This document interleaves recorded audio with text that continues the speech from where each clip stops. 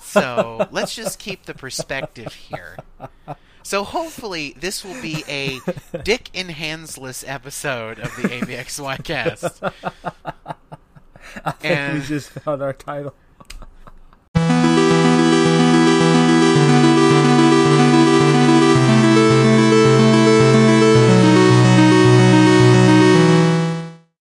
Hey everybody, and welcome to the ABXY cast. This week we are a little matless. Joining me, just Donald this week.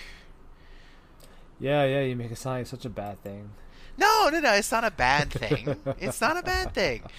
So Matt is away on work. He is being an adult while the rest of us are goofing off here and talking about video games. But this is the second time we're recording as just you and me. Only this time my microphone is plugged in and it is recording. I was going to say, fingers crossed, no technical glitches, no peeing in bottles, no needing to go to the bathroom. Let's just get through this. Let's do it. Let's just blast it all over the podcast that I pissed in a bottle in the middle of our recording.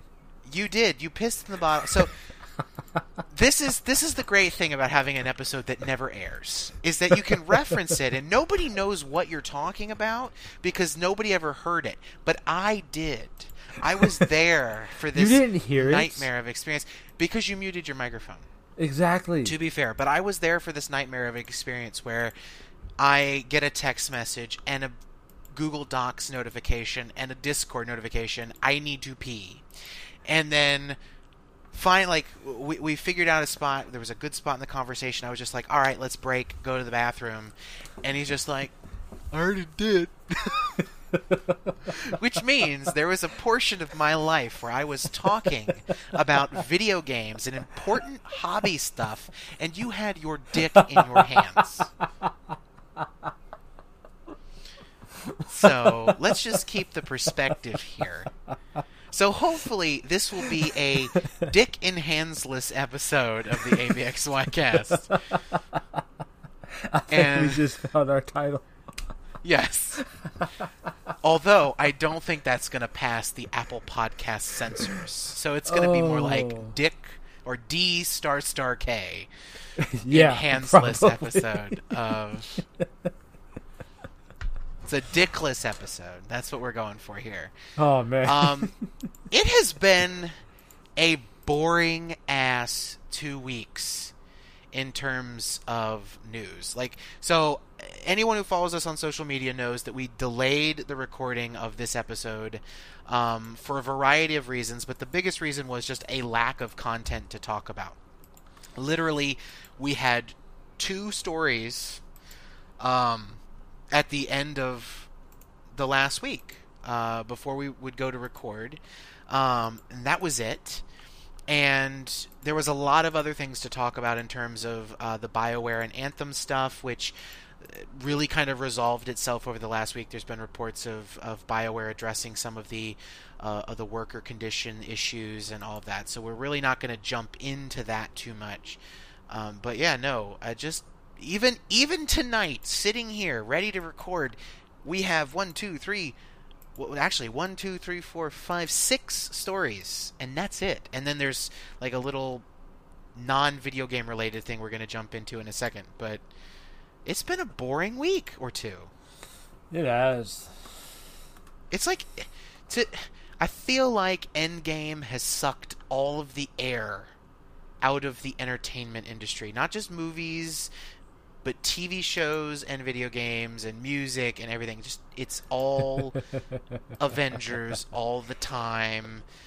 And to that is a perfect segue into the last 2 weeks may have been a drought of news in terms of video games, but Hollywood decided to just ejaculate trailers out of nowhere and just be like, by I love the way, your terminology. Yeah, but that's really what it is. It was just one trailer after the other, after the other, after the other. There was Dora the Explorer. There was, Star Wars. There was The Lion King, Joker, and of course the Endgame tickets went on sale. Hollywood just has been like, nothing's coming out right now. Let's go for it. Right. And Yeah, I pretty guess, excited for the upcomings. yeah, no, this, if it weren't for AMC A List, I would have gone broke by the end of the year, just in sheer volume of films that I have to see. And it feels like every day there's a new movie coming out that I just have to go see. Um, but the closest one, the one that is on everybody's mind, the one that broke the internet for hours, is of course Avengers Endgame, which is breaking pre-sales records left and right. Like, it is, I think, sold almost as many tickets in China, not in the United States. I don't know what the numbers are here, but in China it sold almost as many tickets in less than a week that as Infinity War sold in the entire lead up to it coming out, Damn. which is huge. But see, that's how you leave the perfect cliffhanger. Yeah, I mean, gotta say, you snap your fingers and all these people go and get dusted, and now everybody wants to go see this movie. What's weird is I think it's not just people who saw Infinity War and have been following the MCU for the past 10 years. I think it's also just like general people who don't go to the movies who are like, what in the fuck is all of this hype about? Like, what in the world? This can't really be that great. And then they went and saw Infinity War, and even like my dad, not a huge MCU fan. He likes some of the movies, he doesn't like the other ones. He thought Infinity War was one of the worst movies he's ever seen. What? Because, yeah, I know, because of the ending.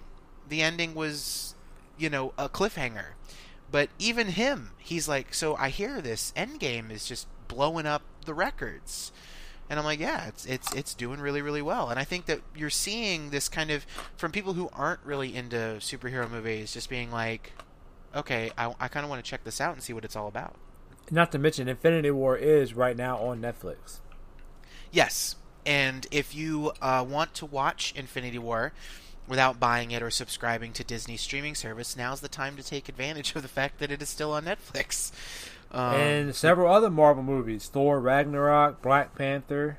Yeah, because, I mean, they won't be on there much longer. And once they go away, you'll have to pay $7 a month for the new Disney Plus subscription service, which launches in November, if you want to be able to watch them, if you don't own them on another service. But box office nerds have been speculating that this could be the first movie in history to open above $300 million in the United States and Canada by itself. Which, whenever you see an opening, think back just 3.5 years to when The Force Awakens came out. Up until that point, only 2 movies had opened above $200 million, and that was Avengers and Jurassic World. And domestic openings includes both the United States and Canada. It's a North American market. Force Awakens comes out, blows it up $248 million. Last year, Infinity War breaks that record, $255 million. This is the first movie that there's some serious consideration that this could open in 3 days in the United States and Canada to $300 million.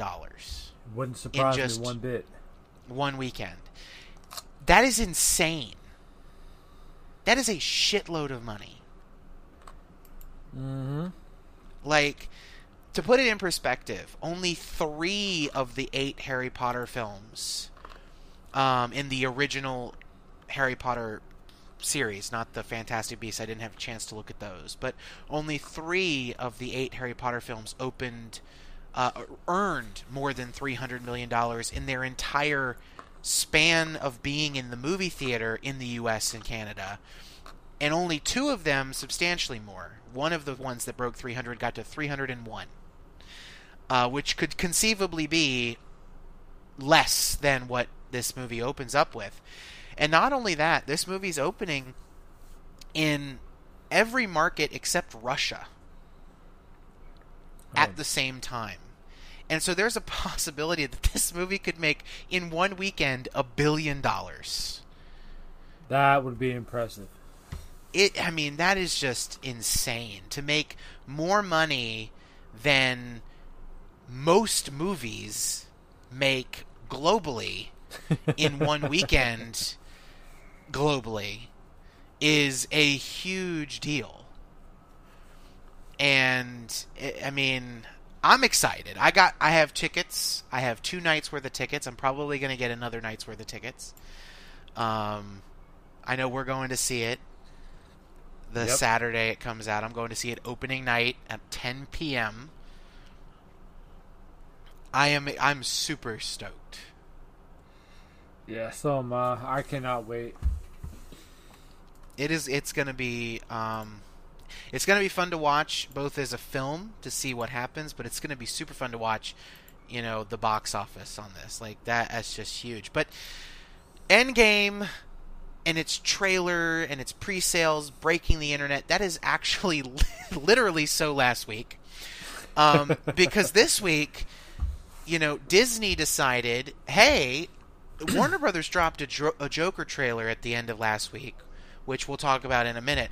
But we don't want that to be the conversation right now. We want the conversation to be Endgame, and we want the conversation to be Star Wars. And just out of nowhere, we knew that they were having Star Wars Celebration in Chicago this weekend. We knew that there would be a panel on Episode 9. There was a general kind of feeling that there would be a trailer or a teaser launched. And we got one out of nowhere, and oh my god, oh my god, oh my god. Like, literally was the only thing coming out of my mouth when I was watching it. It was a good fucking trailer. It was a great trailer. And granted, it's just a teaser. It doesn't give away anything, which I like. I kind of like going into these movies not knowing anything about what's going to actually happen. I just want something to hype me up a little bit when I go into it. Now, Episode 9 is coming in an interesting place. So, The Last Jedi, I loved The Last Jedi. It is, to me, the second or third best Star Wars movie. And I say second or third because when basically what happens is when I watch The Last Jedi, I think it's the second best Star Wars movie behind Empire. And then I'll watch Rogue One, and I'll think Rogue One is the second best Star Wars movie after Empire. And then I'll watch The Last Jedi again. I'll be like, no, I think it's The Last Jedi. And I can't really make up my mind between the two of them, which one is the best of those two movies. But I am not one of the people who thinks The Last Jedi is a terrible, terrible movie. Does it have its flaws? Yes. I think the whole Canto Bight scene, the whole being on the casino planet was just a waste of time. But this movie Episode 9 has to deal with the fact that, hey, a lot of people didn't like The Last Jedi. And, you're going to have to not only get people like me who liked it and are going to go see Rise of the Skywalker regardless, or The Rise of Skywalker. I always get the thes moved around. Rise of the Skywalker. I'm looking at it right here. Yeah, people that's something that interests me, though. Rise of the Skywalker. Yeah, what does that mean? It means, well, supposedly her parents left her on that planet, and the only thing I can think of is that Luke really was her father. Well, there's a lot of speculation about what that title could mean. But I mean, I think that's what everybody wants, is for her to be Luke's daughter. I think because Kylo is a Skywalker because he's Leia's son. Yeah. Well, and I think it's important to remember that the prequel trilogy was about Anakin. Right. It was about the rise of Darth Vader. The original trilogy, as much as we want to say the original trilogy was about Luke, it was just as much about Darth Vader. But how he came back to his good side at the very end. Yeah, and how, the idea that there's good in everyone, and the good is not always gone, and we're all flawed, and we all are complex. The interesting thing would be, is this trilogy just as much about Rey as it is about Kylo? And maybe Rise of Skywalker is Kylo coming back to the light. Now, I personally think that while that seems like the most obvious choice, I think it's the least interesting choice. I would love to see Star Wars go full on, your villain is bad. Right. And there is nothing you can do to fix them. Because, I mean, towards the end of The Last Jedi, he definitely turns. And in the trailer to Rise of the Skywalker, you see him modifying his helmet. yes. And I mean, and I was rooting for Rey to go bad in The Last Jedi. I mean, it didn't happen, and it made sense in context that it didn't happen. But I was really hoping for this kind of interesting take on the protagonist of your series becoming evil and having to deal with that. Almost kind of like a TV show-esque twist. And I sometimes feel that Star Wars would have made an even better, like, modern HBO Disney Plus TV show than it does movies. But another possibility, so there's the possibility that Rey is Luke's daughter, and that's what Rise of the Skywalker is, or the Rise of, I keep getting it fucked up. It's the Rise of Skywalker, and I'm going to keep this up on my screen so that I don't mess it up again. And so there's that possibility. There's the possibility that maybe this whole trilogy has been about Kylo, who is half Skywalker. There's also the possibility that Skywalker, is no longer a family name. That is, it is instead a title that maybe Rey chooses to embrace. Because remember, in the original trilogy, Luke Skywalker was a symbol of the Resistance. He was a symbol of the Jedi, and he's a legend. In the timeline of the new movies, he's a legend, the Skywalker legend. Right. And this is called the Skywalker Saga. So maybe Rey isn't a Skywalker. Maybe Kylo wasn't lying when he said that her parents were nobodies. And maybe he was. I personally still think that he was possibly lying. If J.J. Abrams wanted to retcon it, it would be very easy to change that he was just lying to Rey, and it would make sense. He was trying to get her emotional, and she's been hunting for who her parents are and trying to figure out where she comes from. Right. But maybe she takes the mantle of Skywalker to become that symbol of the Resistance that she needs to be to win against the First Order. There's another theory I read that maybe Rey is the daughter of Palpatine, who is coming back. Which people in this movie. Say you can hear him laughing at the end. Not only can you hear him laughing, but the Wikipedia page has been updated, and he was at Star Wars Celebration. Palpatine is in this movie. In some form, Palpatine will be in the final movie. And I am super excited about Palpatine returning. So, Palpatine, easily my favorite part of the prequel trilogy. Was so I think they're going to go all out on this last movie. Yeah, absolutely. And it comes out on Christmas. It comes out December. I believe it's December 20th, just before Christmas.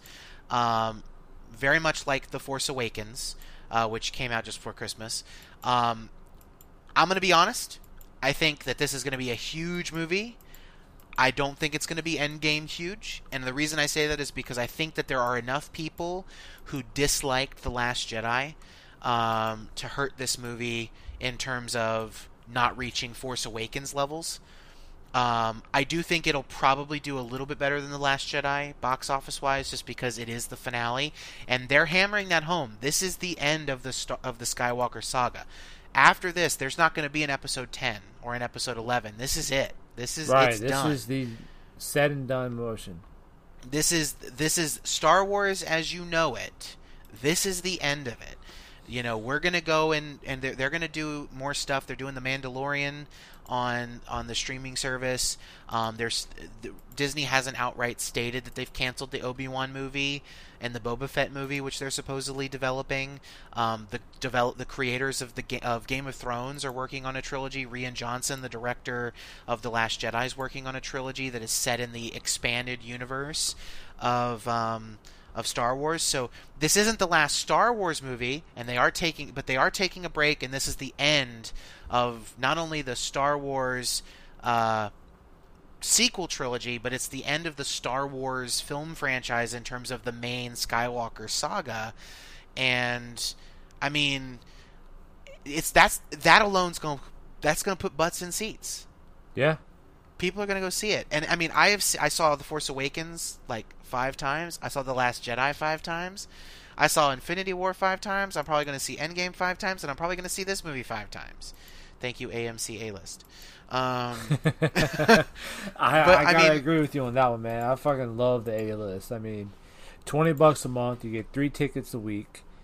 Yeah. And for any time, you can reserve seat for any showtime for any type of showing. It's you can't pass it. You can't beat it. The only complaint I have about AMC A-List, and this is a complaint that I've made since I subscribed, which is that I find it makes sense business-wise, but I think it's a little stupid that if I reserve a ticket in advance, say for May 20th, maybe I'm going to go see Aladdin, I reserved my ticket in advance. That ticket not only counts as one of my 3 movies for the week that I reserved the ticket, but it counts as one of my 3 movies for the week when the movie comes out. Wait, seriously? And yes, and that's my only complaint about the whole service. Now, it makes sense because you technically are buying a ticket when you reserve a seat, and then you're technically seeing a movie when you go and see the movie. But I do feel that those 3 reservations, if they're out in advance, they should count for the week that you're reserving for, and not for the week that you're reserving in. When you're actually reserving the movie. But it's a small complaint because the reality is 3 movies a week is a lot, you know, and from a financial perspective, if you see just 2 movies a month, you're breaking even on your $20 a month. So especially if you see in premium format like me, I see in IMAX and Dolby Cinema almost exclusively. So for me, I mean, 2 movies is enough to break even every single month. But it definitely is one of those kind of like, ooh, that's a business move, and I wish that it wasn't that way, but it is. But as if, though, again, if Endgame wasn't enough and Star Wars Episode 9 wasn't enough, and this next trailer dropped between them, Disney is asserting itself as the dominatrix of my wallet. And the Lion King trailer dropped. Now, this trailer, interestingly enough, very quickly became, I think, the 7th most viewed trailer in the first 24 hours. But it wasn't as universally kind of accepted as the other 2. Now, I cried watching the Lion King trailer.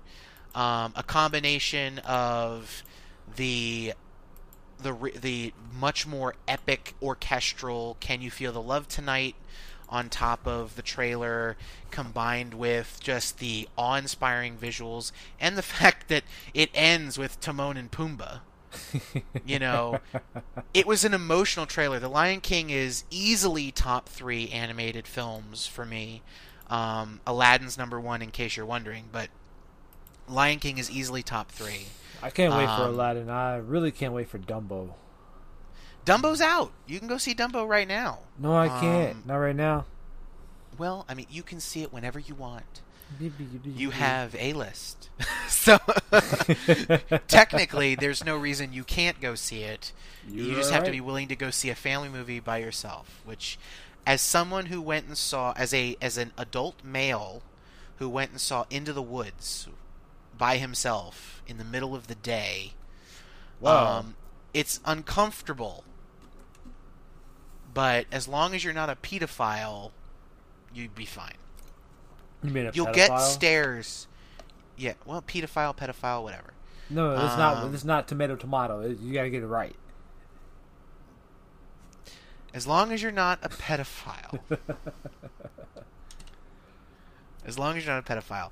I mean, you'll get a lot of stares from, like, you know, single white mothers with the "Can I speak to your manager" haircuts, who take their 3- and 4-year-olds to see matinees on a Tuesday. Like, you'll get stares from them, but you're not. But for the most part, you're going to be able to enjoy the movie. I haven't seen Dumbo yet. I really want to go see it. I'm probably going to go see it later this week. But that and Shazam, which I still haven't seen yet. I'm not sure how I feel about Shazam. I don't think I'm gonna watch it. It apparently it's really good, so I'm gonna go see it, but I haven't seen it yet. And I'm usually normally big on seeing movies when they first come out, but Shazam came out at a really bad time. But back to The Lion King. This is another movie I think is gonna make a shitload of money, just off of nostalgia alone. Like, people love The Lion King. You know, right? I know I do. Again, I said, do. It's down, top 3, hands down, one of my favorite Disney movies. Yeah. I'm still a little sour that Be Prepared is not going to be one of the songs. Be Prepared is easily one of my favorite Disney villain songs. Really? Where Scar sings to the hyenas? Yeah. Be prepared for the chance of a lifetime. Be prepared for sensational news.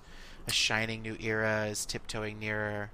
Man, you know, it's a really good song, and I'm a little sour that it's not going to be in the movie. But you know, let's see. I really liked The Jungle Book. It's the same director. It's the same visual effects team. It looks amazing. Yeah, it does. Which I will say this, I think that its looks may play against it a little bit, because it looks so real that there's very little emotion conveyed on the faces of the characters. And The Lion King, for all of it's a lion and its, you know, animals, they were very expressive in the original animated film. So I don't know if that'll play against it a little bit, but I'm super excited for it. And but again, it's just another example of Disney owning the Cineplex this year.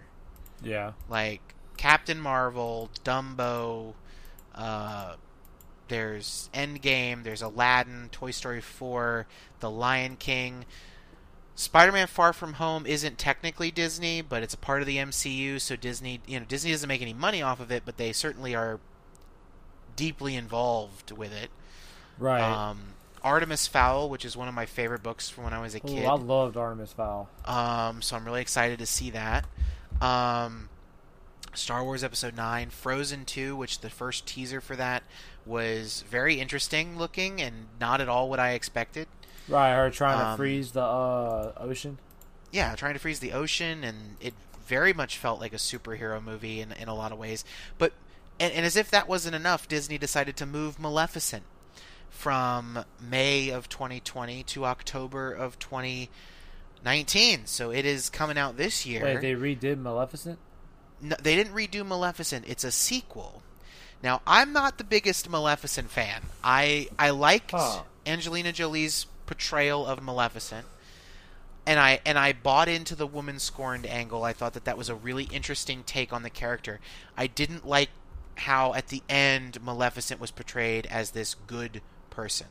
Right. Maleficent in the original the original Sleeping Beauty was like definitive Disney evil. In Kingdom Hearts, she is definitive Disney evil. Ooh, like, she's evil in Kingdom Hearts. Like, she is a cold-hearted, stone-cold bitch. Like, and I love that about Maleficent. Like, she's one of my favorite Disney villains. But the new movie comes out in October. It's called Maleficent, Mistress of Evil. So hopefully, they're going full-on that evil shtick. At least so much that they can for a PG kind of family film. Right. But I'm as much as I was a mixed person in terms of the original Maleficent, I'm kind of digging. I really dug Angelina Jolie's portrayal, so I'm excited to see the next Maleficent film. But I was originally had to wait until May next year, but nope, not anymore. Yeah, we're gonna have a great year this year.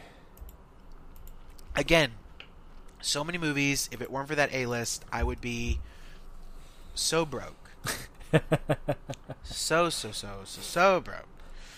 And then, like, video games on top of that. There's Days Gone comes out, I think, next week.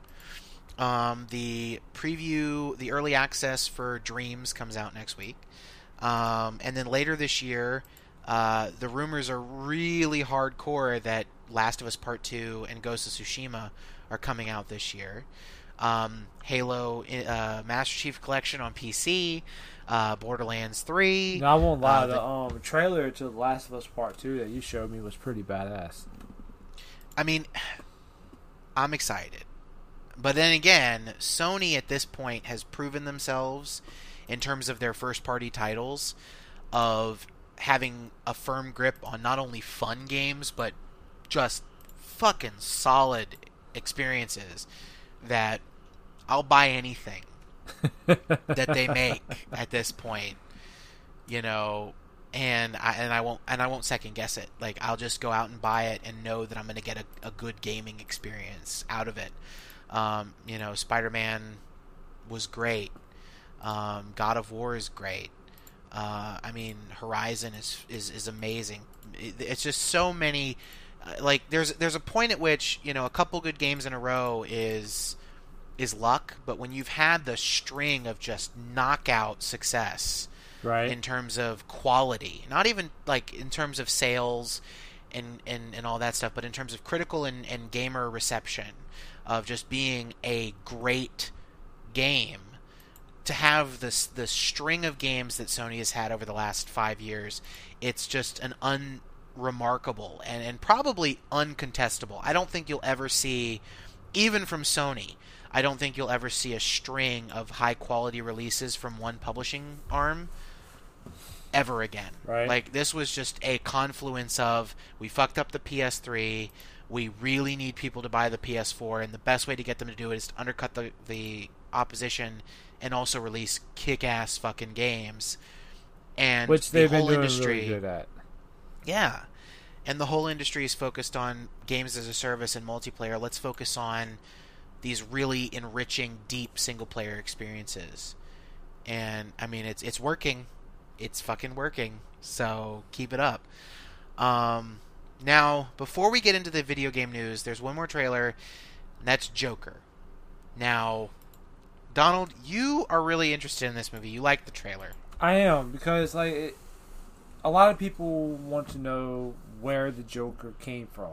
And I feel like this trailer kind of shows you that as a person, he's a simple-minded person who actually experiences a traumatic mental break.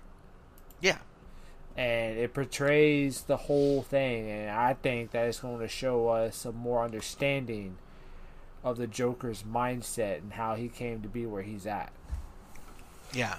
Now, I'll say, I'm really excited about the Joker.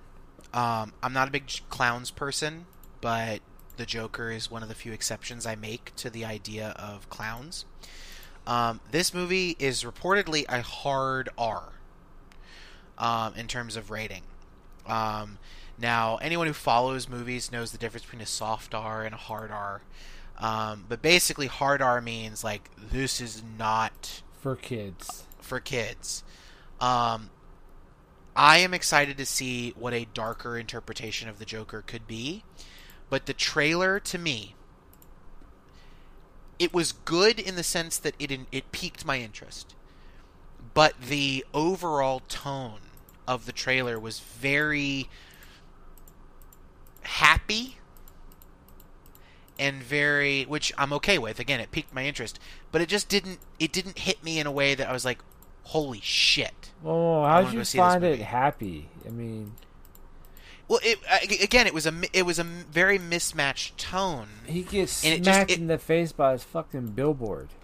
It was a trailer. It just felt weird as a trailer. It didn't really sell me on the movie so much as it sold me on the fact that the Joker is a very complicated juxtaposition of a character in terms of his mental state as a depressed, very somber individual who has this exuberant, happy, portrayal. And the trailer did a good job of capturing that feeling of inner depression, external kind of jubilation, but it was just so off-putting in a non-like, this is a really interesting movie kind of way, and more like this feels like a indie film that's trying to make a statement. I just don't think it was a good trailer. I think that given more time and given a better trailer, I might have been more interested. Yeah. I'm still interested. I'm still going to go see it. But it is definitely a case of, currently, based on the first trailer, if I didn't have A-list, I probably wouldn't go see it. Yeah, I can see that. So, let's move out of the movies. Let's get back into the living room, back on the couch, back with a controller in our hands. Yeah, let's get back to video games now, people. Wake up. Well, I would hope. I mean, personally, when we started this podcast, I mean, the name of it is clear. This is a video game podcast, but I don't think that video games exist in an isolated environment. I think that movies and other forms of entertainment are just as interesting and important. Exactly, and it's fun. a form of entertainment. That's how. Exactly, and there's weeks like this that are going to happen where we don't have a lot of video game news to talk about, but we still want to come and get together and talk about stuff, and that might mean we have to talk about movies and other things, and that's fine by me. No, I mean, right. Shit. There's a reason there wasn't a "What are you playing?" segment at the beginning of this episode. I haven't been playing shit, guys. I've been watching Sabrina and Stranger Things and Game of Thrones and I've actually been playing games, but I've also been watching TV shows too, like Sabrina. But I've been rewatching a couple of my animes that I've been missing out on, and I'm so happy I did. Yeah, I just found out. Episode 1 of Season 2 for One Punch Man is out. Oh, nice. I know, before we started recording, I watched the first episode of the new season of Game of Thrones. Not to date the recording, anybody. But yeah, no, I just got done watching it, and I am so fucking hyped for this final season. I mean, that's what I've been doing. Like, this, I want to play video games, but there's sometimes where I just, it's a week between my play sessions. Like, I'm just like, you know what? There's other stuff I want to do. There's some other entertainment I want to consume, and this is what I decided to put my time into this week. I've actually been playing a few games. There's this game on my phone I'm stuck on. It's called Darkness Rises. I'm still playing that game. There's a few games on my Xbox I've been playing. I've been playing Brawlhalla, Hydro Thunder. Been getting back into Final Fantasy 15. Played a few games on my computer. Age of Empires 2. Oh, that's a good one. That's a good one. Love Age of Empires 2. I cannot get enough of that game. Interesting question. So the ESRB apparently just rated the other day Age of Empires 2 Definitive Edition. I don't know about you. I'm excited about more Age of Empires, but are you going to stick with the HD version, or are you going to go over to the Definitive Edition, which is basically just going to be kind of a remaster of the original game? I don't see anything wrong with the HD edition. Yeah, neither do I. So I don't see why we would need. They just want to make more money. That's all it is. Well, I think it's more that the HD edition is it's the original game with modifications to make it work on higher resolution screens, and it has its own expansions. I think the Definitive Edition is going to be the HD edition, but like totally remastered with higher resolution assets and all that. I don't think it's necessary. I'll have to watch a few people play it. I mean, technically, it's just been rated. It hasn't been officially it's been officially announced in the sense that Microsoft came out and said we're releasing a definitive edition of AoE 1, AoE 2, AoE 3, and then after we've done that, we're releasing AoE 4, which I'm personally really excited for. But it's because I love strategy games. If you can sit me in front of a computer, I could literally, if I had the choice of playing right now, like just in this exact moment, if I had the choice between playing more Division and firing up Civ, I would totally fire up Civ and just stare at this, giant hexagonal screen. You don't even have to tell me that, because from you telling me that you bought Civ 6, how many times? It's twice. Yeah. Not that much. I bought it on PC. Everywhere. Yeah, I bought it on PC, and I bought the expansions, and I bought some of the DLC Civs. I haven't bought all of them. And then I bought Civ on my iPad, where I haven't bought any DLC for that version. just because I want to be able to play Civilization everywhere I go. But that is definitely true. But the thing, Civilization is just such a good game. Like, well, I mean, I can't say anything because I've done that to several games. Like, on my computer, I have an emulator downloaded just so I can play Legend of Dragoon. I have Final Fantasy IX bought and downloaded on my phone because it's such a great game. Yeah. So I'm telling you right now, you're getting Civ, and I'm gonna get you addicted to this one more turn mentality. Well, my birthday's right around the corner, so let's go. It is. So that's your birthday present. You know in advance. Surprise! Yay! But now that we're going to get back into the world of video games, the biggest announcement of the last 2 weeks in terms of video games, other than what happened literally yesterday, or the day before yesterday, is Borderlands 3 is coming out in September of this year. Now, I said in the last episode, I don't know what I would do if this game was an Epic Game Store exclusive. And if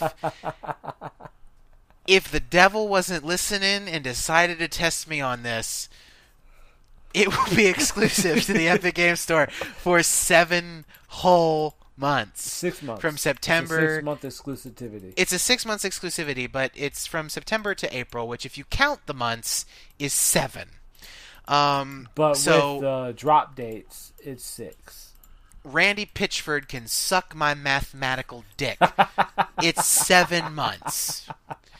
September, October. So September, October is 1. October, November is 2. November, December is 3. December to January is 4. January, February is March is 5. March to February to March is 6. And March to April is 7. It's 7 months. It's not 6. It's 7. Because you're counting the months. You're not counting the actual day it drops. Regardless, 7 calendar months. I'll get even more specific so you can't argue with me. 7 calendar months of exclusivity. It breaks my soul. It breaks my heart because I am so excited for Borderlands 3. I want to play this game so much. And I do not believe I will be able to bring myself to buy the game on the Epic Store. I just don't think I'm going to be able to do it. You could be like me and just buy it on your Xbox. Oh, wait, I'm sorry. No. I won't even buy it on my PlayStation, and I have a PlayStation. But I'm not going to buy it on that because it's a first-person shooter for one, and I don't buy outside of exclusive first-person shooters. I'm not buying a first-person shooter on a console. It is not bad. It is awful. Once you've gotten used to playing with a mouse and keyboard, I'm sorry. Once you've gotten used to playing with a mouse and keyboard, it's awful. I will say transitionally on a mouse and keyboard. Yeah, transitionally, it's easy. If you have been playing first-person shooters on a controller for a long time, the first couple months that you transition over to PC, you will still think that playing on a controller is easier and better. But then once you've played first-person shooters, like I did the cold turkey thing. When I got my PC for the first time, every first-person shooter I bought on PC. And I didn't buy them on console. I didn't play them on console. I just played them on PC. And the end result was, when I would go to play first-person shooters on my PlayStation or on my Xbox, it was a nightmare. Like, and it's not that if I had played it, I would have gotten used to it and I would have gotten back into the swing. Like, this is how I always played games. But it was a nightmare. It was not as precise. It was not as... I wasn't as good as I am with the mouse and keyboard. But, you know, I'm going to be buying this game on PC. But then at the same time, like, does buying this game mean that I'm supporting the Epic Games Store either way? Whether I wait for it, and then I prove to Gearbox and 2K that if they release a game on Epic and they have a short exclusivity window, 3 to 6 months, people will still buy the game afterwards. So there's no reason to worry about that short-term exclusivity. I don't know how I feel about it, though. It's bullshit. They're trying to be more than what they are. Yeah. That's how I feel. I will agree with one point, which is that Steam needs competition. Origin doesn't count. Yeah, maybe if Valve has a little more competition, they'll up their performance and everything. Like they'll try and do a better job. Yeah, they'll do a better job. I will admit to that. Yeah, and I do think that competition is necessary.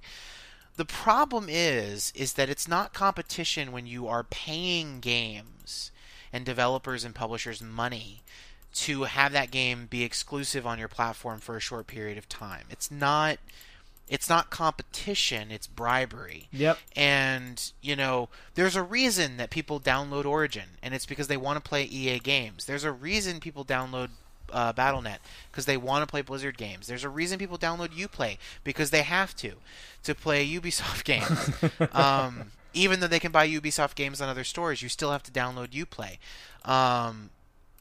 GOG is perhaps the only viable alternative to Steam, but the problem with GOG for developers is that GOG is DRM free. You can't have any form of digital rights management on GOG, which means you can't require your game be downloaded through the GOG Galaxy client. You have to provide an executable that people can download and they can put on a flash drive or a hard drive and save in case the internet goes bunk and we live in a nuclear winter.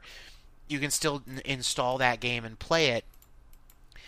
And that's great as a gamer. And it's why I love GOG Connect so much, because they have partnerships with developers and publishers that if you own a game on Steam, you can access it on GOG and get access to that executable file. But not every developer is going to want to do that. It's actually pretty nice. Yeah, and you lose a lot of the social functionality in terms of like Steam friends lists and all of that stuff. So there's trade-offs. So it's a competitor, but not quite a competitor. It exists more as a complementary platform. Epic Game Store had the potential to be a competitive platform, but instead they chose to bribe developers and bribe publishers to release their games exclusively for a year or 6 months or however long, and it's just a bunch of bogus.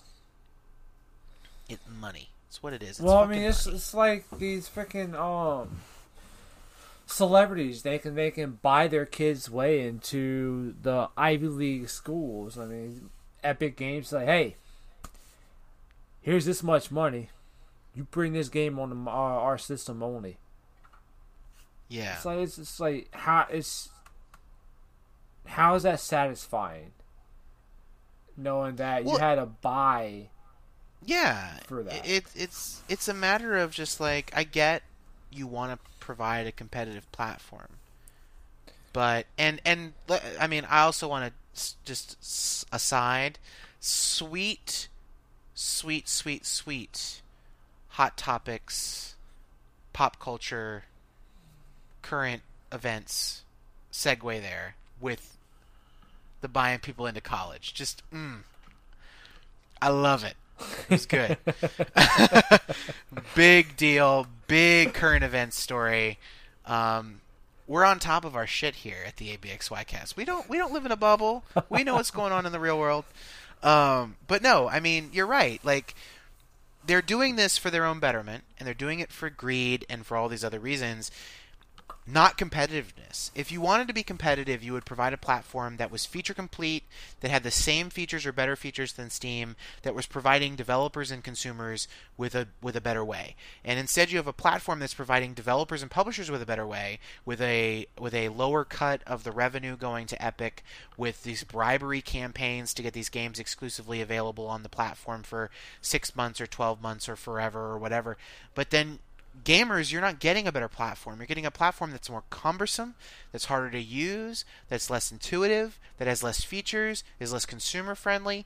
It's just not a good trade-off. It's not competition to Steam if Steam is still a better platform for the consumer. And that's the difference between a company like Valve that is 100% privately owned and they don't have to answer to shareholders, and a company like Epic, which is publicly traded, in a way, but has to answer to a 40% Chinese stake. Like, Tencent owns 40% of Epic Games. Like, it's majority owned or plurality owned by a Chinese company. It's not like decision making owned by a Chinese company.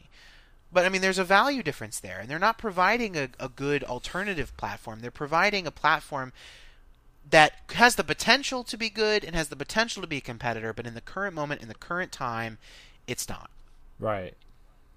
And what really sucks is that, and this ties into our next story, is that people in the game development industry are defending this platform precisely because it lines their own damn pockets. Yeah. They get a bigger cut of the game sales. They don't have to work. They know that when they release these games on Steam after 6 or 12 months, that people are going to lap them up anyway because they want to play their games.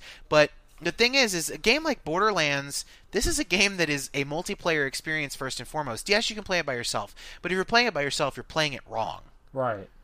Like, for the CEO of Gearbox, Randy Pitchford, to defend Epic Games Store and its practices, and to say that in 5 to 10 years Steam's going to be a dying marketplace and all these things, it's just such a disconnected, unrelatable position. It's an out-of-touch position, and it sounds to me more like somebody trying to convince themselves that we're making the right decision releasing our game exclusively on the Epic Games Store, than rather trying to get me to believe that it's the right decision. And to attack Valve and call them slow and cumbersome. Like, yes, Valve time is a thing. Valve can't count to 3. There's a lot of internet jokes about Valve. But at the end of the day, Steam is a platform that if the game is available on Steam, I'm buying it on Steam. End of discussion. Because then all of my games are in one place. And if you want me to go out and buy games on another platform, which I will do, you have to convince me that it's worth my time and my money. And telling me that Epic Games Store is just better for developers and in 5 years you'll just get it. Like, no. Convince me now that it's the right choice. Well, this sounds like Google Stadia all over again. You will get it. Don't worry. We know better. Yeah. No, you don't. I'm the consumer. I know what I want. Now, I will be the first to admit that there are times in technology where I don't know what I want, and I want a company to show me. There was a time before the iPod. There was a time before the iPhone. There was a time before the iPad. There was a time before laptops. There was a time before everything. Right. And a company came around and they made something, and people were like, I don't need that, I don't need that. And then they saw it and they were like, shit, I need that. I want that.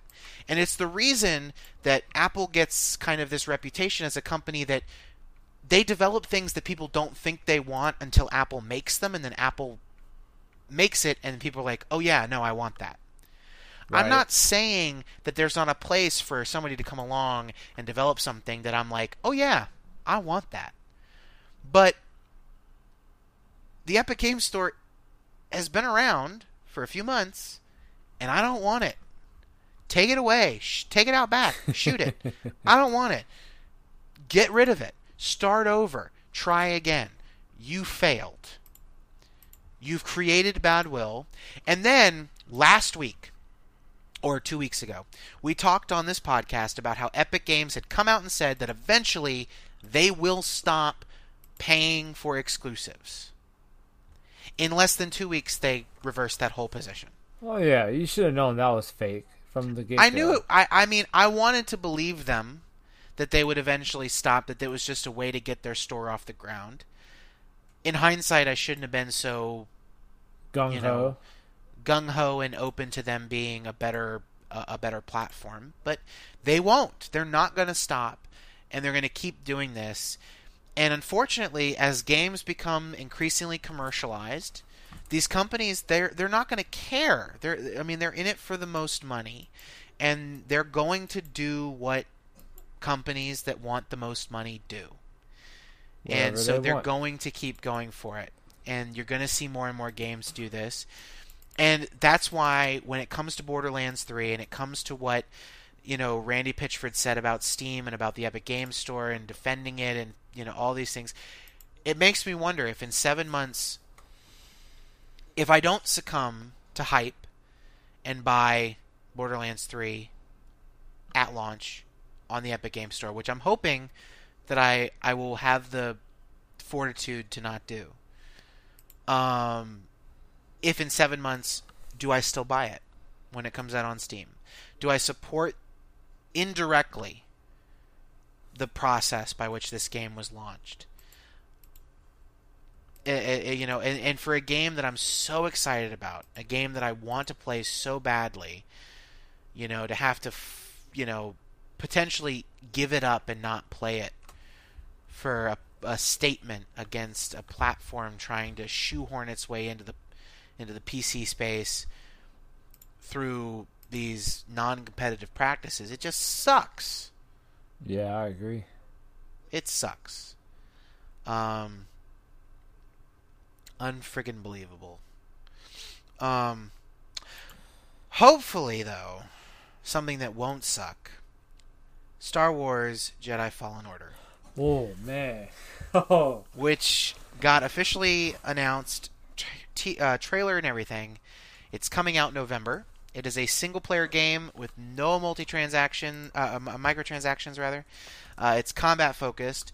Kind of like a Souls-esque game. It's a lot about parrying and blocking and timing with force abilities and the lightsaber. Nothing like the previous Star Wars games where, as I told Tyler, the fight seems linear. Like, it seems you're limited to your choices. Whereas this one is very, how do I put it, very in-depth on what you do. I am cautiously optimistic about this. I am very excited about a single-player Star Wars game. There hasn't been one in a long time, since The Force Unleashed 2, I think, was the last time we had a single-player Star Wars game that released. I was a really, really big fan of what I saw of the now-canceled Star Wars 1313 game. So I'm really excited about this. It's from Respawn, a secondary team, so not the team that's working on Apex, but it's a secondary team.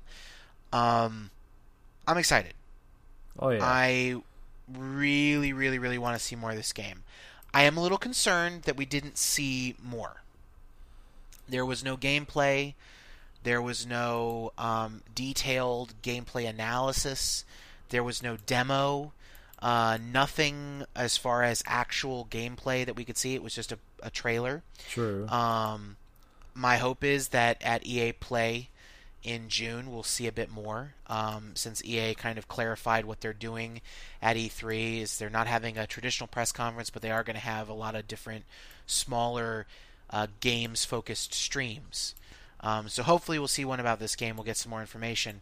I'm really excited about a Star Wars game, but I'm cautiously optimistic because it is EA. And EA did just shit out the last fantastic Iron Man game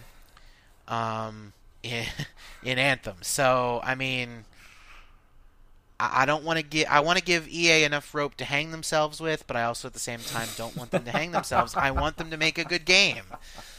EA, I love you, but fuck you very much. Yes, exactly. I mean, I remember when, I was younger, when some of my favorite games, The Sims, SimCity, the Harry Potter games on console, these were all EA games. And I don't know what happened in the last 10, 15 years, but nowadays when I see the EA logo stamped on the box, I'm like, oh, do I really want to play that game? Do I really want to? And it's unfortunate because they own a lot of great IPs. They've owned and murdered and thrown in trash bags and melted and all sorts of other unholy, uncruel, really cruel, inhumane things to developers that they've purchased. Oof. I guess it's just at the end of the day, I just don't like EA anymore, and I want them to make a good game, but I don't trust them to. So hopefully, Jedi Fallen Order is great. I know I'm excited for it. cautiously excited. Hell yeah. So we talked a little bit last time about Apple's new Apple Arcade service. There wasn't a lot of information. There still isn't in terms of games, in terms of when it's going to launch and how much. But we do now have an estimated amount in terms of how much money Apple is willing to throw behind this service in terms of development assistance. And that is $500 million, $500 million. That's which for mobile games, a lot of change. Yeah, for mobile games, that's a lot of money. Goes to show, they're actually trying to invest on actual games. But isn't there something else that you told me earlier that Apple's hinting at? Oh yeah, so a lot of the promotional material for the Apple Arcade service has been focused on the Apple TV. Followed by the Mac and then iOS and the iPhone and the iPad. So I think I don't think Apple's trying to kind of like subtly enter the console space, but I definitely think that they're trying to come up with a better sell for the Apple TV, especially as they expand with Apple TV Plus and the Apple TV app to non-Apple TV devices. There's less of a reason to go out and buy an Apple TV. And I think Apple's pushing for, hey, let's get people to go out and buy an Apple TV by creating a game subscription service that's going to bring console quality titles to the platform. And at the same time, let's bolster the Mac as a gaming platform by bringing these games over to the Mac, and let's continue to assert the dominance that iOS, the iPhone, and the iPad have in mobile gaming by making sure these games are available there and making sure that your progress is synced across all of these devices. And, I mean, I'm excited about it. Like, I hate mobile games. Like, I say that it's very strong language, but I don't like the state of mobile gaming. I like some games that are on mobile It's the fact of having to sit there and hold your hands cramped around a device playing the game, or having to stop playing it so it can charge, or having to leave your phone on the charger while you're using it, at the same time destroying your battery.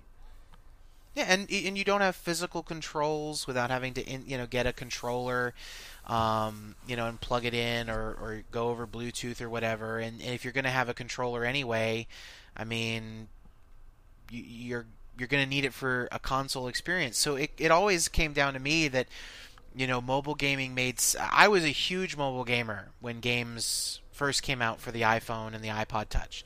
Huge. I was playing all sorts of shit. So was I. I was playing Order and Chaos Online. I was playing CSR Racing 2. I mean, I was actually having fun. But something online games favor. It just became it became pay to win. So pay to win, and so much like, if you want to play our game, like, you can play for free for 15 minutes. Or you can play for free and we'll load a shit ton of fucking ads. We'll show you an ad when you die. We'll show you an ad when you beat the level. We'll show you an ad when you start the level. I mean, it's like, what the fuck? And then every game is pay. You gotta pay to even get anywhere in the fucking game. Or hey, no ads, $2.99. Yeah, and that to me is really like, people on phones are so against spending money on apps and on games. People just don't want to spend their money on that stuff. But what's strange to me is that someone will say, I'm not going to spend $10, $15 on a game on a phone, but then will spend hundreds of dollars on a game that they downloaded for free. Yeah. And not blink an eye.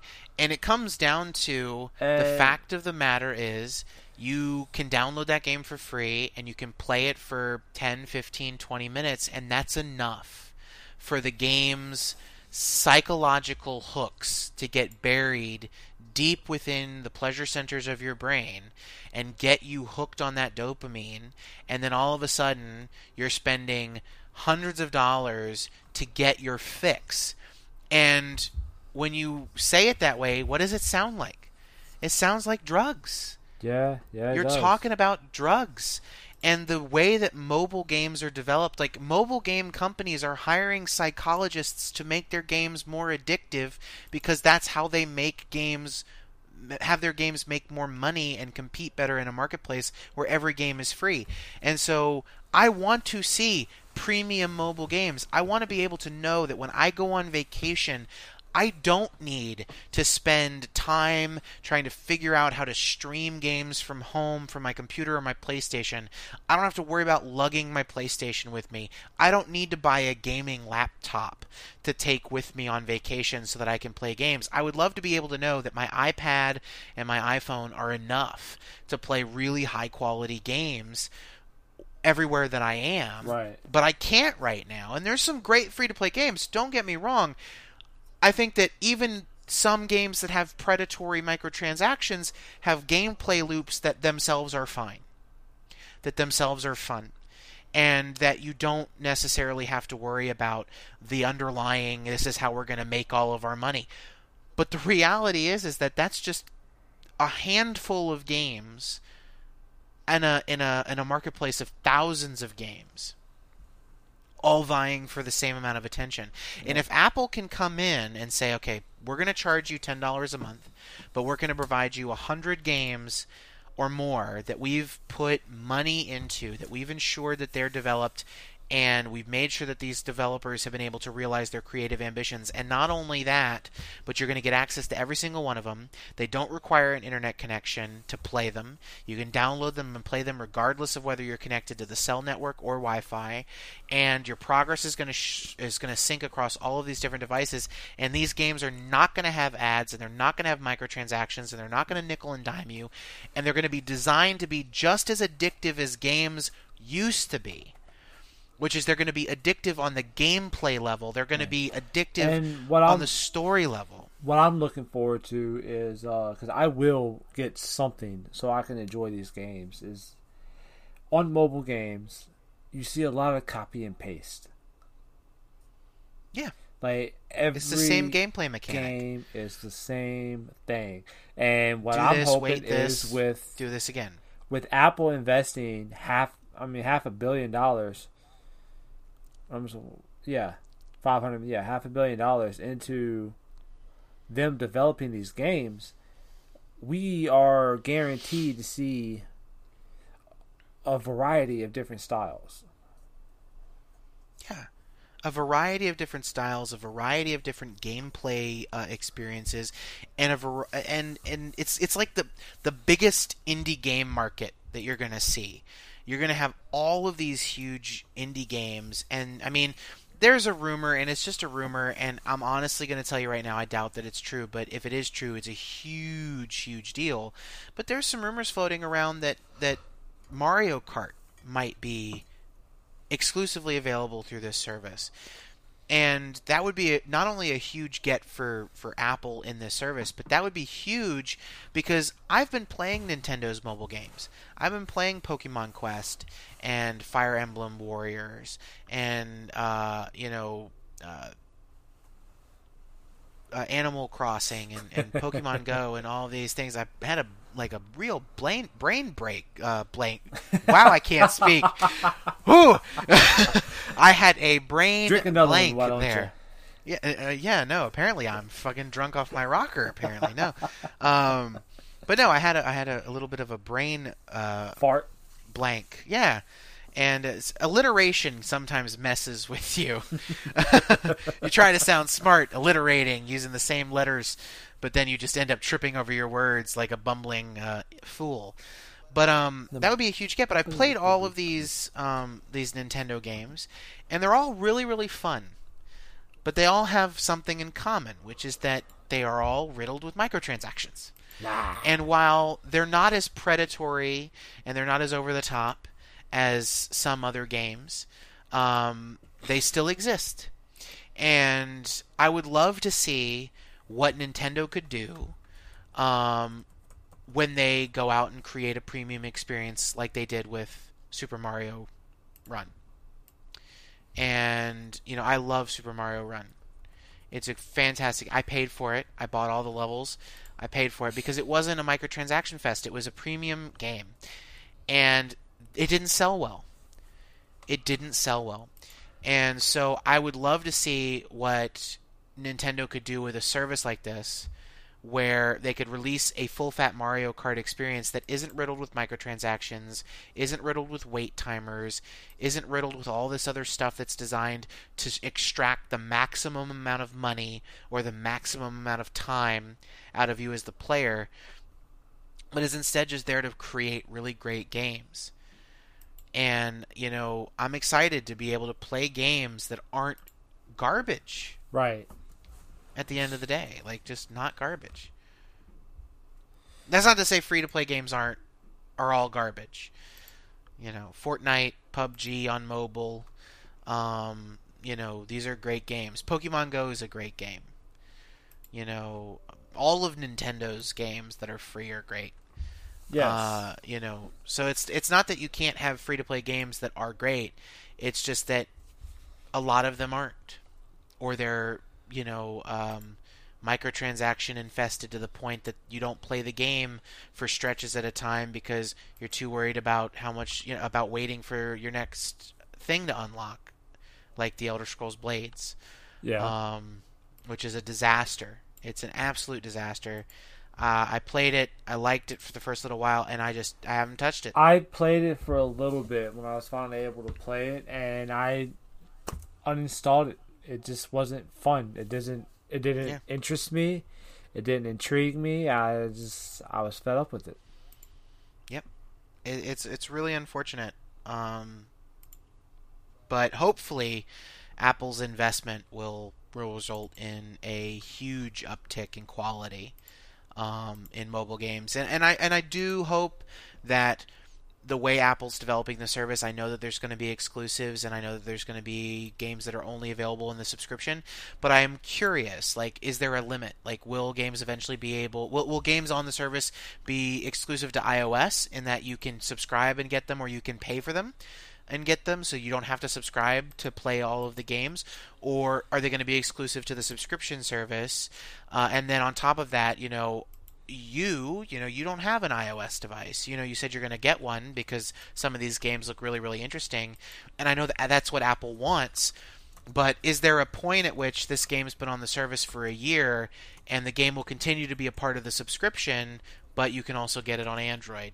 Or is it going to be limited exclusively? There's still a lot of questions about the service that haven't been answered. But from, right. Early indications to me are that this is going to be pretty big, and it, as I said last week, it was probably the most interesting service that Apple announced outside of the credit card, late last month. The news service, I have subscribed to the news service. I'm enjoying the news service. I love it. Being able to get access to New Yorker articles and National Geographic articles. See, you're younger than me, but you're older than me because I don't give a fuck about news. Well, for me, I just like to stay informed about what's going on in the world, and that's what I have you for. Yeah, and there's some of us that are just more interested. I mean, I went to the bar and had a 4-hour argument about politics. That's just kind of the person I am. That would drive me nuts. Talking about don't get me what wrong, the future of this country should be. I would be interested in listening to what all you've had to say, you and your friends, and I know, but I just wouldn't have any 2 cents. I wouldn't. Yeah. So I had to stop. 3 beers in, and I get started going on policy. One of my streamers today, I had to stop him from getting too far into politics with his viewers because you don't do that. Yeah, no, it's a.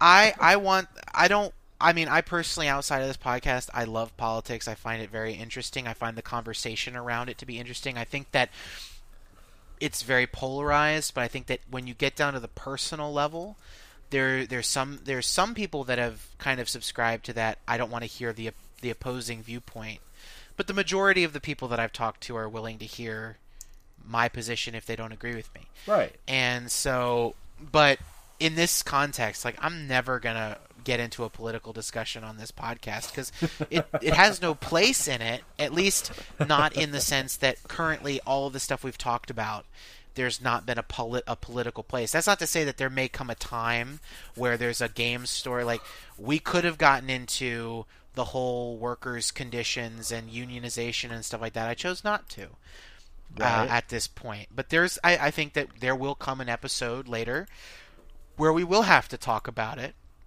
because it will be such an important topic of discussion, and there will probably be a small political discussion that arises from that. So I'm not going to rule it out, but it's definitely not my intention to ever inject politics into this podcast, for sure. That's not to say it might not occasionally pop up here and there, but right. But no, so back to games. Yeah. Before this goes too far off the rails. But no, like, you know, as I was saying, like, it was probably the most interesting of the Apple services, and it's probably the one we know the least about going into the fall when they're all supposed to launch. And finally, we're going to end with the most mundane... Are you fucking kidding me? It took this long, but thank God finally it's available. News story of the week. PlayStation Network name changes have finally gone live. This is a big deal. So for the longest time, you haven't been able to change your PlayStation Network ID. Now you will be able to do that. The feature launched in beta back in October, but now everyone can be able to do it as of April 10th, so just a few days ago. You can now change it. It is free for the first name change, and it's free to roll back to old usernames. Your old usernames will still belong to you. So if you change your name and then you change it again, those old names will still belong to you. So I can imagine some people with deep pockets might go and change their name a couple times, and so that way they own all these different names. But you will be able to roll back for free, and your first name changes for free. After that, like Microsoft, like Blizzard, like a lot of these other services, where your name is deeply integrated into the way the service works, it'll cost $9.99 to change your name. But if you're a PlayStation Plus subscriber, it'll just cost $4.99. There's a lot of ways to deal with adjustment. You'll be able to display your old name next to your new name for 30 days so your friends know who you are. But Sony has said that because of the way the PlayStation Network was developed, there might be some hitches with the new names. So any game released on or after April 1st of 2018 will be fine. Those games were all designed with new tools that allow users' name for a user's name to change at the system level, and a large majority of the most actively played games will work just fine. Although Sony is saying that some games may have issues, and the issues range in severity from your old name popping up instead of your new name to more extreme issues like your save data being lost, or your paid DLC access no longer being available. So there are some potential issues, but it is something that has been demanded among PlayStation gamers for several years. It is finally available. I don't know if I'll be taking advantage of it. I mean, it is free for me to change my name, and I probably will because my name is so dumb. But I don't know if it'll be worth the risk in some of the games that it's breaking. But Sony has provided a list of games that experience no issues, as well as games with issues, as well as games with critical issues. So they have provided a list of every game on the platform and how it is affected by this change. So if you are curious about whether or not your game is going to have problems, you can go to the PlayStation website and you can see that. That's a huge benefit that they're providing that list of games that are not going to have a problem with, and games that are going to have a problem with the new name change. Now, PlayStation, I'm going to give you your opportunity. This is something that Xbox gamers have been able to do for 10, 15 years. Would you like to say anything? Would you like to rub it in our faces that it took until April of 2019 for us to be able to change our display names? Or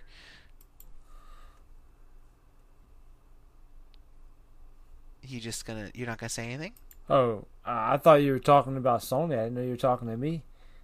Yeah, I was talking to you. I was giving you the opportunity to say, this is something that Xbox has been able to do for 15 years. I'm giving you the opportunity. Me and Matt always shit on the Xbox. I'm giving you your opportunity to shit on the PlayStation for once. I can't really shit on PlayStation because PlayStation is really the first console I got into. I loved PlayStation from 1 to 2, and instead of getting 3 for $300, I got the Xbox 360 for $200. Yeah. And so, I mean, I've always loved PlayStation. I've always been a fan of PlayStation. Haven't they made the best decision always? No. Of course not. But who does? Yeah. And this generation, you happen to jump on the PlayStation 3 clusterfuck of the last gen. So, congratulations. You have dodged one bullet only to get hit by another. Well, I mean, meanwhile, I didn't dodge the bullet last generation, but I don't think it was much of a bullet in the long term. More of a graze. More of a graze. I mean, I'm not gonna lie. I enjoy my Xbox. My Xbox One X. I love it, and I actually have the slim PlayStation 2 that I can always go back to for my retro games. Yeah. And it's sad to say that PlayStation 1 and PlayStation 2 is considered retro. Yeah, no. But, I mean, to be fair, we are talking about 20 years ago. Yeah. I mean, it is retro, whether we want to admit it or not. And that's coming from me as a 26-year-old. Me saying something 20 years ago is retro. That, for me, is not that long ago. I'm only 4 years older. Yeah, I know. It's crazy. I still think that Jurassic Park came out 20 years ago. Oh, no. Man. It's been 26 years. And The Fifth Element. That's such a good movie. But, oh my God, is it old. Mm-hmm. Yeah. The Matrix. Oh, that was 20 years ago. Still a good movie. Keanu Reeves. 1999 feels like 10 years ago for me. And every time somebody reminds me that 1999 was 20 years ago, a little piece of me dies. Oh, man. But, I mean, it's... but yeah, no. So, I mean, I'm a fan of both Xbox and PlayStation. I like them both. I am a fan of PlayStation. Yeah. And Xbox in smaller doses. I think the only reason you tolerate Xbox is because of Microsoft. I like the Xbox. I think the Xbox has done a lot of really good things for the industry, particularly in terms of online gaming. I don't think online gaming would be where it is today without the Xbox and Xbox Live. I also think that, if it weren't for Microsoft pushing for, the Halo franchise to be what it is, I don't think first-person shooters on consoles would be what they are today without Halo. Speaking of that, I got bashed in my Discord for admitting that I've never played Gears of War. You have never played Gears of War? No. Dude, you're about to get bashed again. I've never played Gears of War, and my streamer just came out and said, Fate, I'm upset with you. That was I'm upset with you. That was the pinnacle of games before Halo. I feel like between episodes... Well, it wasn't before Halo. Gears of War is after. Gears of War is after Halo. Gears of War was an Xbox 360 game. But But I feel like between episodes, I'm going to make a list of some of the classic console games, and I'm just going to check off, because we found out you haven't played Borderlands 2. Before I know it, I'm gonna you haven't played Dishonored or all of these other really great games like Fallout 3. I know. You have played Fallout 3, right? Yes, I love Fallout 3. Okay, you've played Dishonored, right? 3. No, I've never played Dishonored. Oh my god. See, that's the thing. Before this podcast, this kind of discovery would never have happened. But now we are discovering on a weekly basis that there is a large number of classic video games that you, sir, have not played, and it is disgusting. Well, it's because I stick to a certain genre. Like, I love... There is somebody listening to this podcast who is like, how the fuck did this guy end up on this podcast with that lack of back catalog completion? Well, I mean, I may not have the insight of certain classic games that y'all do, but I carry certain insight for other types of games that y'all don't care for. Yes, I am not a big fan of anime titty games. I don't play anime titty games. Are you kidding me? Well, somebody might, and Look, we might want to get them on this podcast for an outside perspective. Don't call Matt out like that. Honestly, I don't know if he plays anime titty games. Matt's going to listen to this. He's going to be like, what the fuck, guys? Oh, I'm just going to say, for his own sake, that he doesn't play anime titty games. And if he does play anime titty games, he plays them for the plot. Yeah. He plays them and for not the plot. for the artwork. Yeah. Speaking of Matt, next time you're on the podcast, you can debate with us the merits of playing anime titty games if you do. Like, I don't. What's one of those games? Bikini Samurais or something like that. Yeah, there's yeah. Like, what the fuck? Fuck Me Daddy Simulator. That's basically hold up. What they all are. Or the Japanese and then, romance games like Catherine or something. There's one game where you just you fall in love with pigeons. It's such a strange genre of games. I don't quite understand the appeal. I mean, I get that some people like their anime titty games. I don't like my anime titty games. If you were out there and you like anime titty games, all the respect to you. But oh yeah, no, I want emails. Yes. Explaining what it is about anime titty games that you like, and I want perspective. I want to know what it is about anime titty games that is so appealing besides the anime titties. Yeah. Because the anime titties are partly appealing, but I don't think I could play a whole game about anime titties.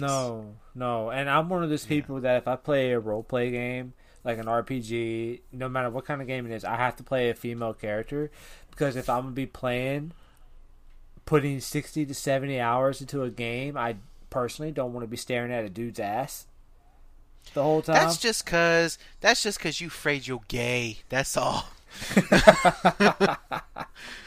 Can't stare at a man's ass for 40 hours because, oh my god, I might be gay. No, that is not it. I've always played a female character. Always. I've always played a female character. Don't know why. I just play whatever looks cool. If it looks cool, and they give, I don't care. Most of the time they give female characters the better looking fucking outfits. I mean, better looking in terms of less practical and less fabric, sure. Not what I mean. Like, here is my level 60 male paladin. He's wearing steel from head to toe, 3 inches thick, and you can't see his skin. Over here, this is my level 60 female paladin. She's also wearing steel, but it is lace. It is see-through, and there's a lot of open skin. You can't hit this man with a sword, but you can tickle this woman with a feather. Like, and the woman has more defense. Yes, and the woman has a higher defense rating somehow. This is the problem with the fact that the game industry is so male-dominated.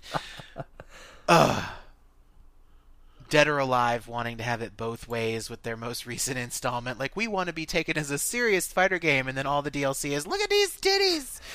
Them titties! Yeah. It's oh, God. Dude, can you imagine if they came out with a game kind of like Cards Against Humanity? Of what? On console. Or PC. Oh, God. I mean, you can play Cards Against Humanity in the web browser if you really want to. No. I'm talking about like a fully interactive with random strangers. Oh. Well, I mean, as they say, a Ferris wheel barreling towards the ocean is just a windmill full of corpses. So, I mean... What? That is a card combination in... It's a card combination in Cards Against Humanity. It's one that I've seen several times. And I love it. That at the end of the day, a Ferris wheel barreling towards the ocean is just a windmill full of corpses. Yeah. Oh, that is crazy. It's beautiful. It's poetic, really. But with that being said, imagine, if you will, a game like that is fully interactive with random people. Like, you never play with the same person twice. You always play with different people, so you always get a different outlook and a different aspect of the game. I think what you're asking for is for people to get off of their consoles and go out into the real world, buy Cards Against Humanity, and talk to real people for once. Hey, there you go. You just go to a bar, any bar, and set up a random table with the Cards Against Humanity, everyone invited.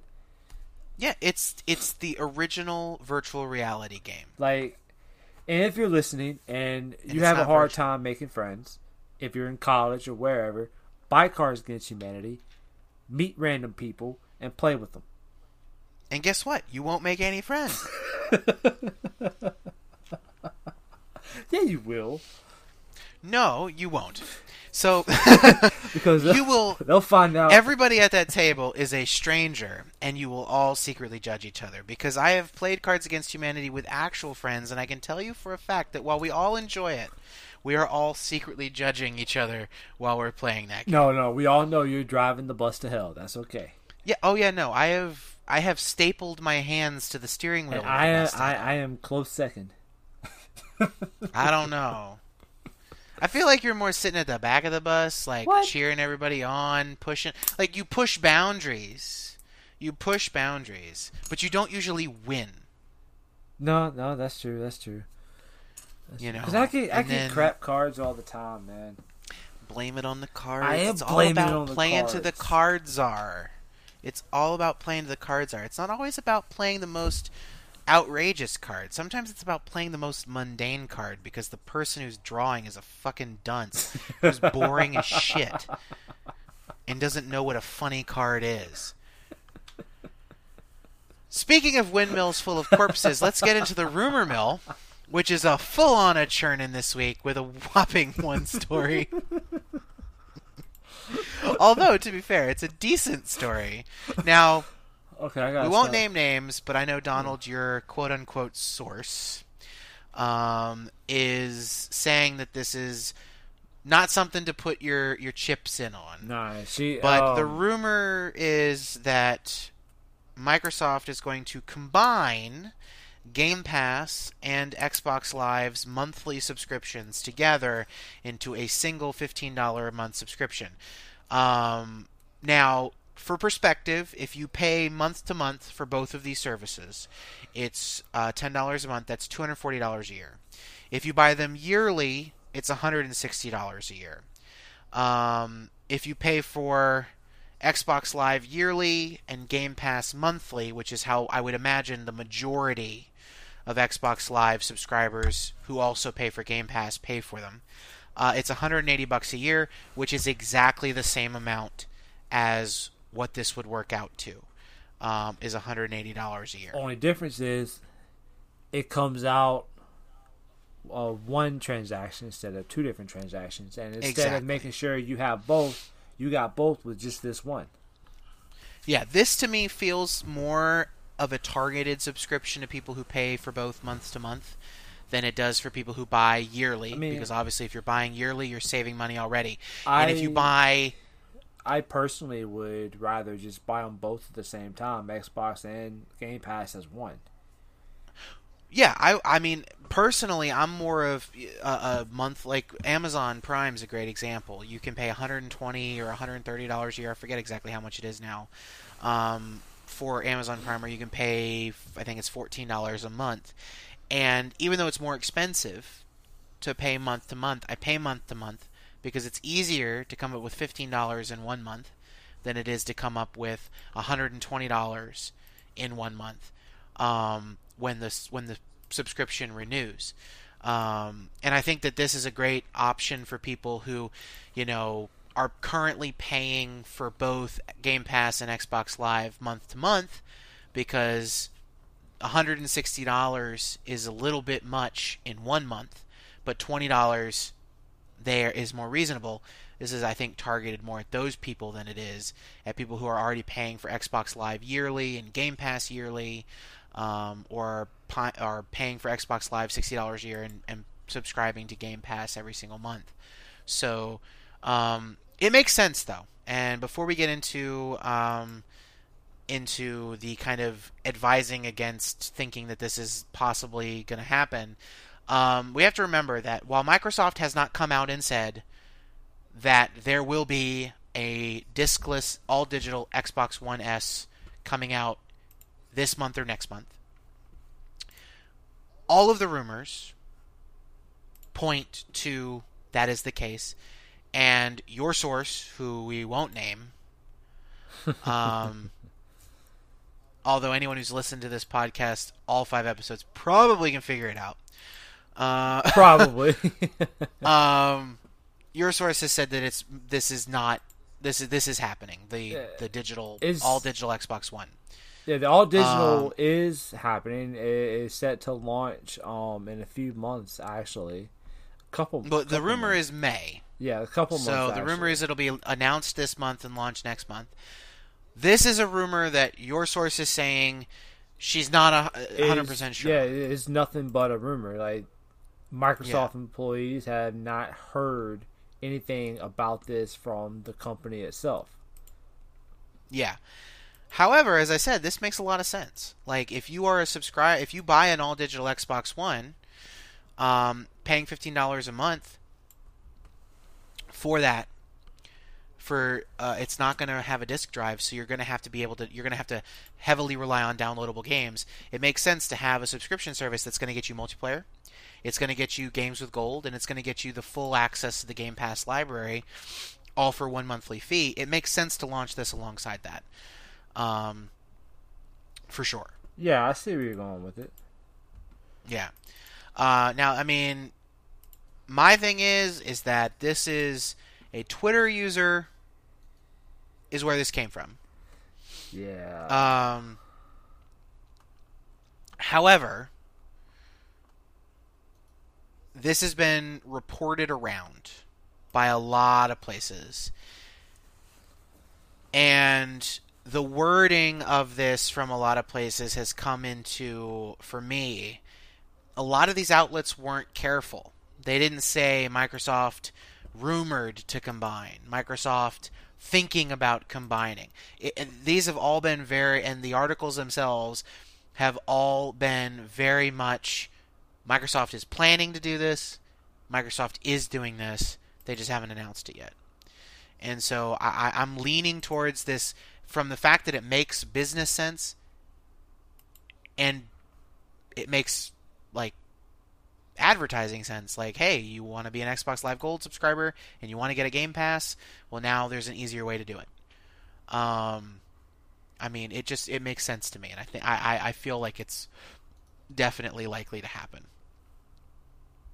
But as is always with the rumor mill, it's not a guarantee.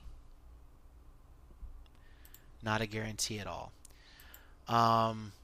But is there a reason other than just that nobody really knows about this, that they're saying that it's not true? Or is it just kind of, we don't really know if this is true or not? It's just, it's normally when events like this, when I'll run said rumor by my person, she'll slide away from it. Or try and shivvy away to where you'll think, okay, maybe it's not that big of a deal. But she flat out told me that I wouldn't waste too much time on this because even they have not heard anything about it. Yeah. Well, we chose to waste time on it anyway. But that brings this really just content dry episode of the ABXY cast to a wrap. That is all the stories to talk about this week and last week. Yeah, but with just that being said, it was dry spell. We may have been dry, but we had fun. We did. And I do want to hear feedback from people. We have been struggling to get feedback. We got some shy listeners. I want to hear... Yeah, I want to hear your feedback. Not only do I want to hear your feedback, but I want to get questions. And again, as I said last week, they don't have to be gaming related. They don't have to even be entertainment related. If you want to ask us, hey, what kind of pizza do you like? I'm all for that. Pepperoni, by the way, followed by 3 meat. But if you want to ask us those kind of questions, you can. So we're not just going to be like, it has to be gaming related or we're not going to talk about it. No, I mean, it can be anything. As long as it's not going out and spewing racist stuff or just mean stuff in general. That I draw the line there. So don't try to troll us because we record this. This isn't live. But I do want to hear comments, and I want to hear feedback. And I'm really interested, especially this week. We're down a host. It's been 2 weeks since our last episode because of a dry spell in terms of news. The dry spell continued, and we padded the start of this podcast talking about movies. I really want to hear what people think about what we should do in the event that we have a dry spell like this. You know, what are some ways that we could improve or do some more interesting stuff in the hour and a half to 2.5 hours that we take up every week of your time. But if you do want to leave us feedback, if you do want to send us an email and ask us a question, you can do that. Our email is podcast@abxycast.com, or you can tweet at us or DM us on Twitter @abxycast. Also, don't forget to subscribe and leave us a like on Apple Podcasts, leave us a review on Apple Podcasts, wherever you get your podcasts. We always appreciate that. We see that we are getting listened to. We have a dedicated audience. Our number of listens. Yeah, our number of listens every episode, it is a fixed amount. We are seeing that you guys are coming back and listening, and so we know you're there. So just let us know you're there and ask us some questions so we can answer them and interface with you guys and really build that community that we want to build. But with that, we're going to wrap this sucker up because my voice hurts again. Another week, another month. And really, this is another thing. I want this put in writing. Please email podcast@abxycast.com. Dear ABXYcast, Tyler talks too much. Matt and Donald need to talk more. Signed, listener. So that I can sit back and be like, I told you so, and my voice will stop hurting. But, Donald, where can people find you on the interwebs? Are you going to finally unveil to the public your newly launched Pornhub profile? No. You can find me on Mixer. I stream on Mixer quite often at Prison Fate. You can find me on Twitter at Prison Fate. I know. And you can find him on Pornhub at Prison Fate. No, you cannot find me on Pornhub. Are we sure about that? I am 100% positive. If I go to Pornhub right now. Yeah, go ahead. And I look for users, Prison Fate. Yeah, you won't find me. Pornhub. Man, what if I do? Then I will You're shoot freak myself. Out. Kidding. Will not. I will never be on Pornhub. I will die. You know who would kill me if I'm on there? So I will say this: there are no members on Pornhub for Prison Fate. If you look up Prison Fate for videos, however, it corrects itself to Prisoner Fate, and the first thing is Witcher 3 porn. So we're just gonna leave it at that. Yeah, Witcher 3 porn. You sound so proud of that. I'm not proud of it. I literally closed the window and backed out. I don't know. I hear something still going on in the background. No. Are you sure? Yep. I'm pretty sure I hear something. I'm looking at my Audacity. It's a flat line. There is no sound. If you hear anything, it's your own self. No, I can take a screenshot of my screen. Ain't nothing on here. So yeah, you can find Donald on Pornhub as Prison Fate. He's going to start his own line of porn videos. Oh, boy. And when he does, we'll make sure to advertise them on this podcast. We'll earn that explicit rating because my foul mouth doesn't earn it on its own. We gotta really push for that explicit rating. You can find me on the internet, of course, everywhere. I'm on Twitch, The Sweeney, and I'm on Twitter, Sweeney Tyler. Tyler spelled funny, Tylor, because my family doesn't know how to spell, and that's okay. But you can find me. I'm always on there. Again, I just sit on Twitter and I wait for somebody to say, hey, I have a question, so that I can put it in a doc and be like, all right, cool, we got a question. I live a sad and miserable, lonely existence. And this podcast is the only thing keeping me from ending it all, as they say. But that's not true. That's not true. Because I know this will be the one episode my mom listens to, and she'll be like, oh, shit. What was that about you wanting to end it all? I was joking. You don't joke about that. I was joking, Mom. I was joking. But no, seriously. Oh, but with that, we're going to wrap this up. If there is nothing else you want to add, Donald, I know I am just cracked out as far as the voice is concerned. I don't really have anything else to add right now. Sucks Matt wasn't able to join us, but I'm thankful for you guys for listening to us and being steady listeners, as he likes to say, and it's rather nice to have. Yeah, we're going steady now. This is cool. And I think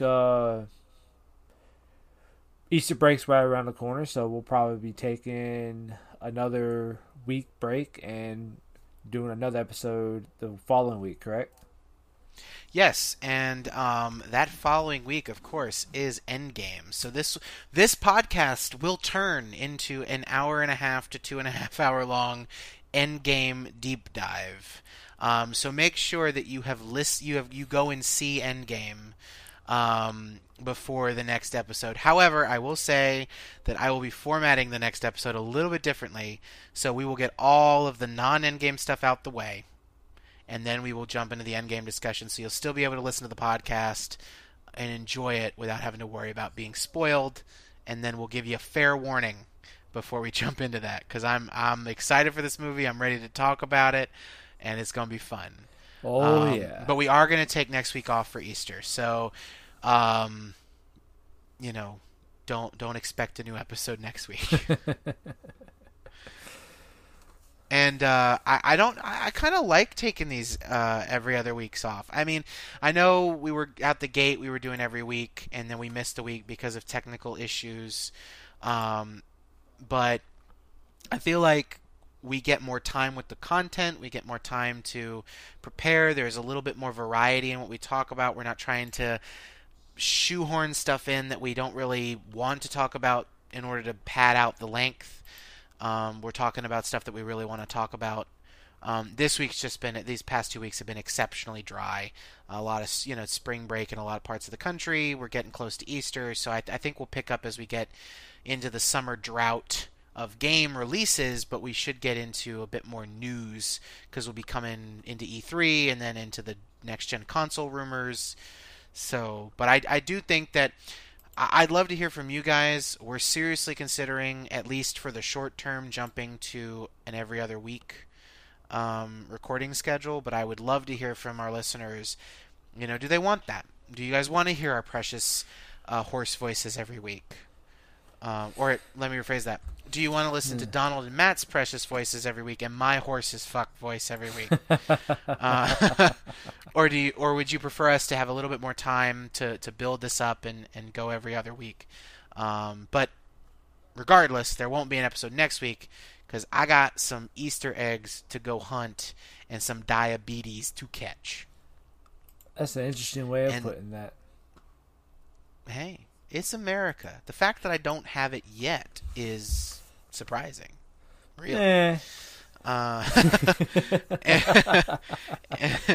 then we'll be back the week of Endgame, where we will just gush about, hopefully, maybe we'll all hate it, and we'll be angry, and it'll be a 2.5-hour rage fest. Who knows, because it's not out yet. But we'll be talking about Endgame and whatever gaming news happens over the next 2 weeks. But I feel like I've ended this podcast about 3 times, so this is going to be the actual end. All right. I'll let myself out. It's like the end of The Last Jedi, where you think it's going to end, and then it keeps going, right? and then you think it's going to end, and it keeps going. This is the podcast equivalent of that. All right, so that being said, I'm Prison Fate. It was wonderful. Y'all have a good night. It's always wonderful. And as always, good luck. Have fun.